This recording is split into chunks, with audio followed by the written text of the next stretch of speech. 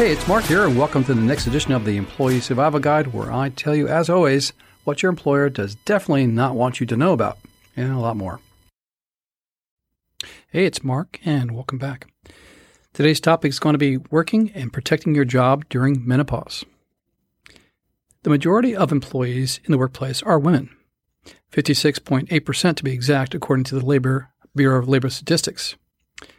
And roughly half of them are at an age to experience perimenopause or menopause, according to a recent New York Times article on April 23, 2023.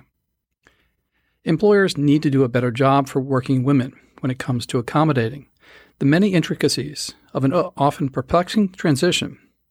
The topic of menopause is no more an extended taboo in the workplace. Menopause occurs when a woman has not had her period for 1 full year. Yet perimenopause, a lesser-known condition, can last anywhere from 5 to 10 years. During both times, estrogen levels take a significant dip, which can set off a whole host of symptoms, the most obvious being hot flashes, night sweats, vaginal dryness. Yet there are at least 30 well-documented and more obscure symptoms of the menopause transition, which many women may not be aware of, including migraines, increased risk of heart disease, bone loss, increased anxiety, insomnia, and joint pain. Many women might not even associate these other symptoms with the menopause transition. Here are the legal implications of menopause in the workplace. Do women have legal rights as far as accommodating menopause symptoms in the workplace? Right now, menopause is not a condition granted rights under the Americans with Disabilities Act. According to the Job Accommodation Network, a branch of the Department of Labor, according to the JAN, quote, when menopause occurs as a completely normal result of human aging, it is neither a psychophysiological disorder nor a disability. Consequently, if a person does not have a disability, there is no obligation to accommodate under the ADA. However, employers are free to accommodate employees even when they do not have a disability, end quote. In my opinion, Jan has fallen behind the times, and the above information is not tactically or legally accurate.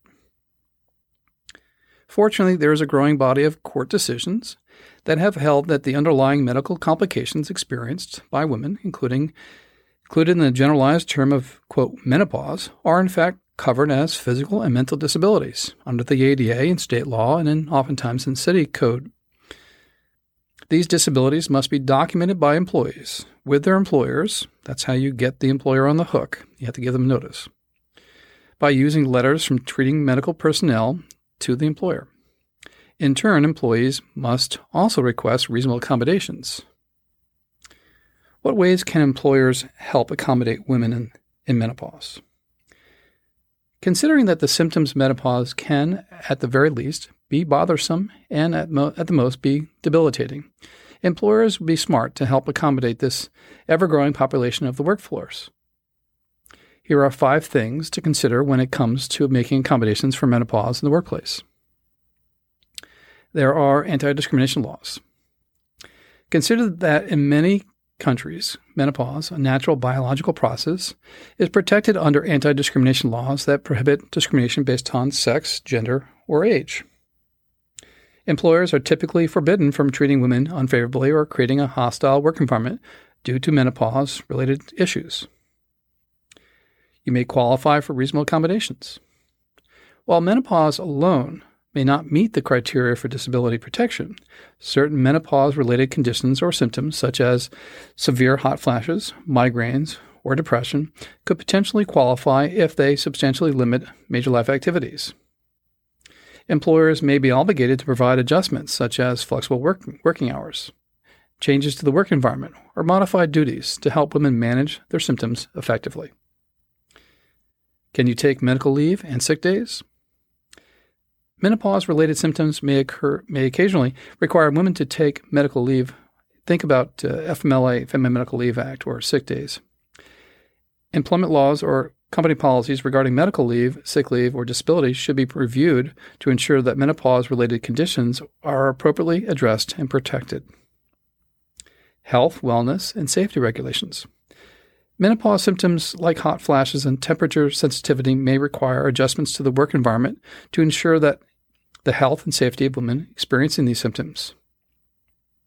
Adequate ventilation, access to cooling mechanisms, or modifications to dress codes to accommodate temperature regulations need to be addressed and necessary. Considerations of privacy and confidentiality. This is an important one. Menopause is a personal and private matter.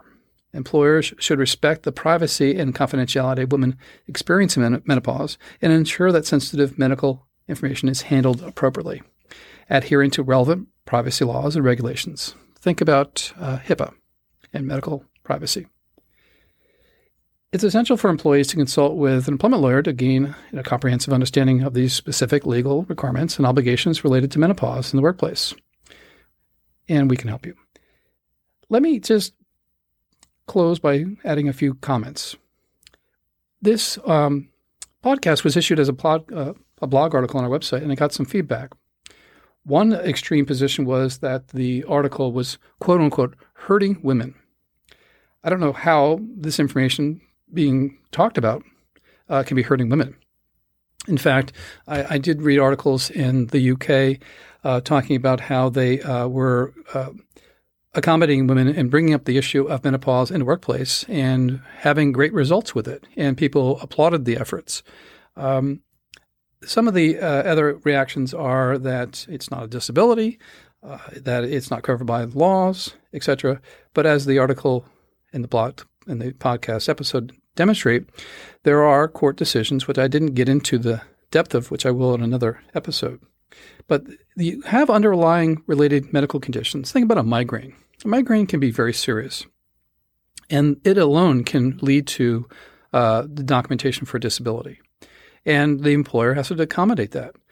Or you get into, let's say, complications related to menopause that are cervical in nature or, that are, complicated medical issues that women only face, and they can be documented. And you can even think of cancer, under the umbrella of menopause. Cervical cancer for that matter. So these things you have medical conditions that are underlying can have protections under the state, federal, and city laws. And I'm referring to city. For example, I would see New York City Civil Code protecting women in menopause. So the point of the article in the podcast episode is to bring out in the open the fact that menopause is not a taboo. It's not something that cannot be talked about. It's something that should be talked about and more. And that's what makes it controversial because, well, I'm going to talk about it because it's important.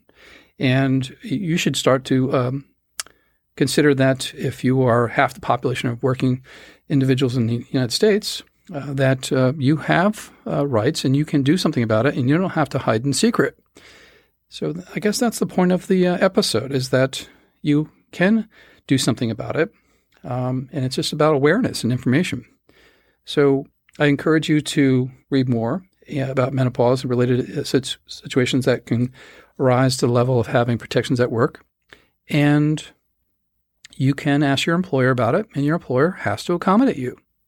And if they push back on the accommodation for you, I would encourage you to get medical documentation to support your conditions and get the employer to engage in the interactive process to discuss the accommodations you're requesting.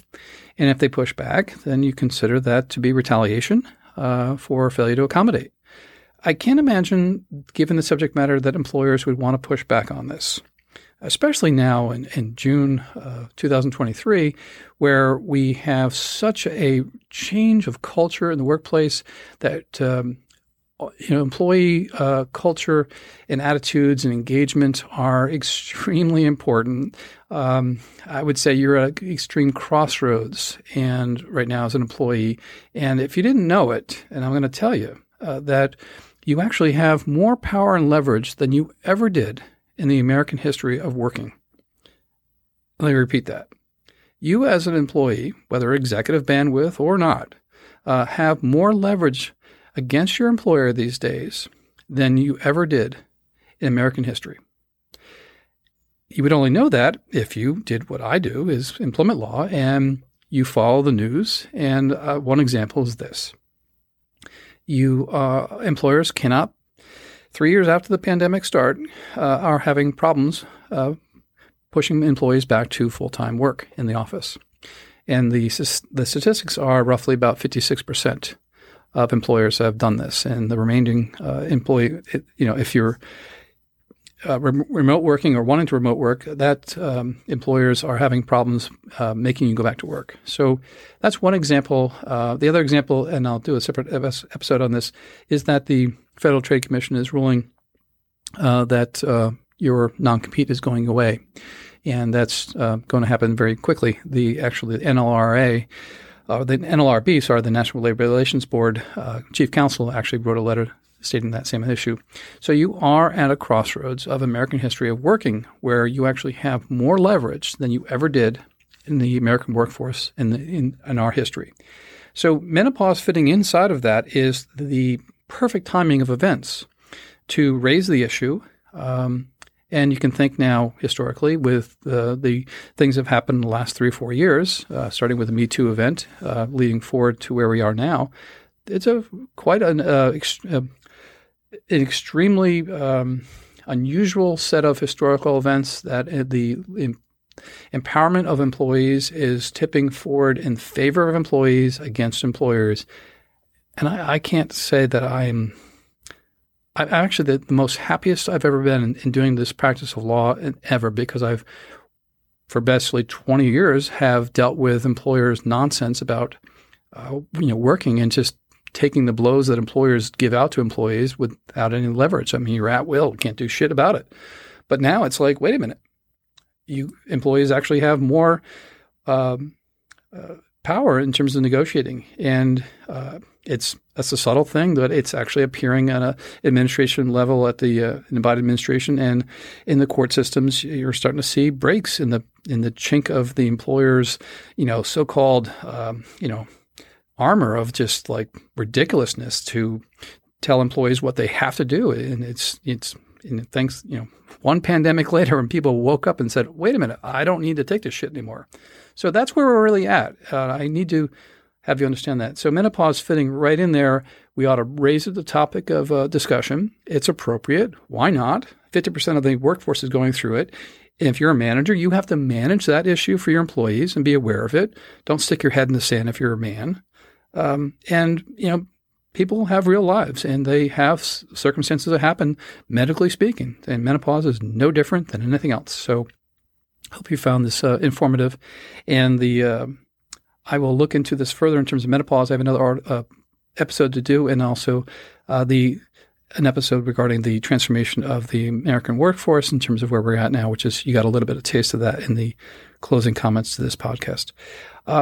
As always, I'm working my tail off to think about things to push forward the momentum of your efforts, your rights of working in a fair and equal way, so in a non-political way. So hope you appreciate that, and I'll give you more to come.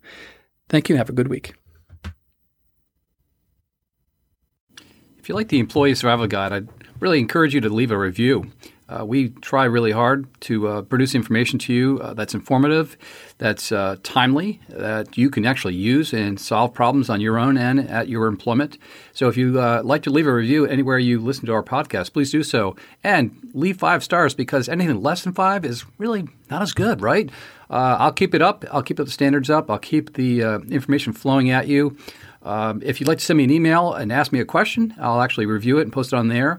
You can send it to mcarey@capclaw.com. That's capclaw.com.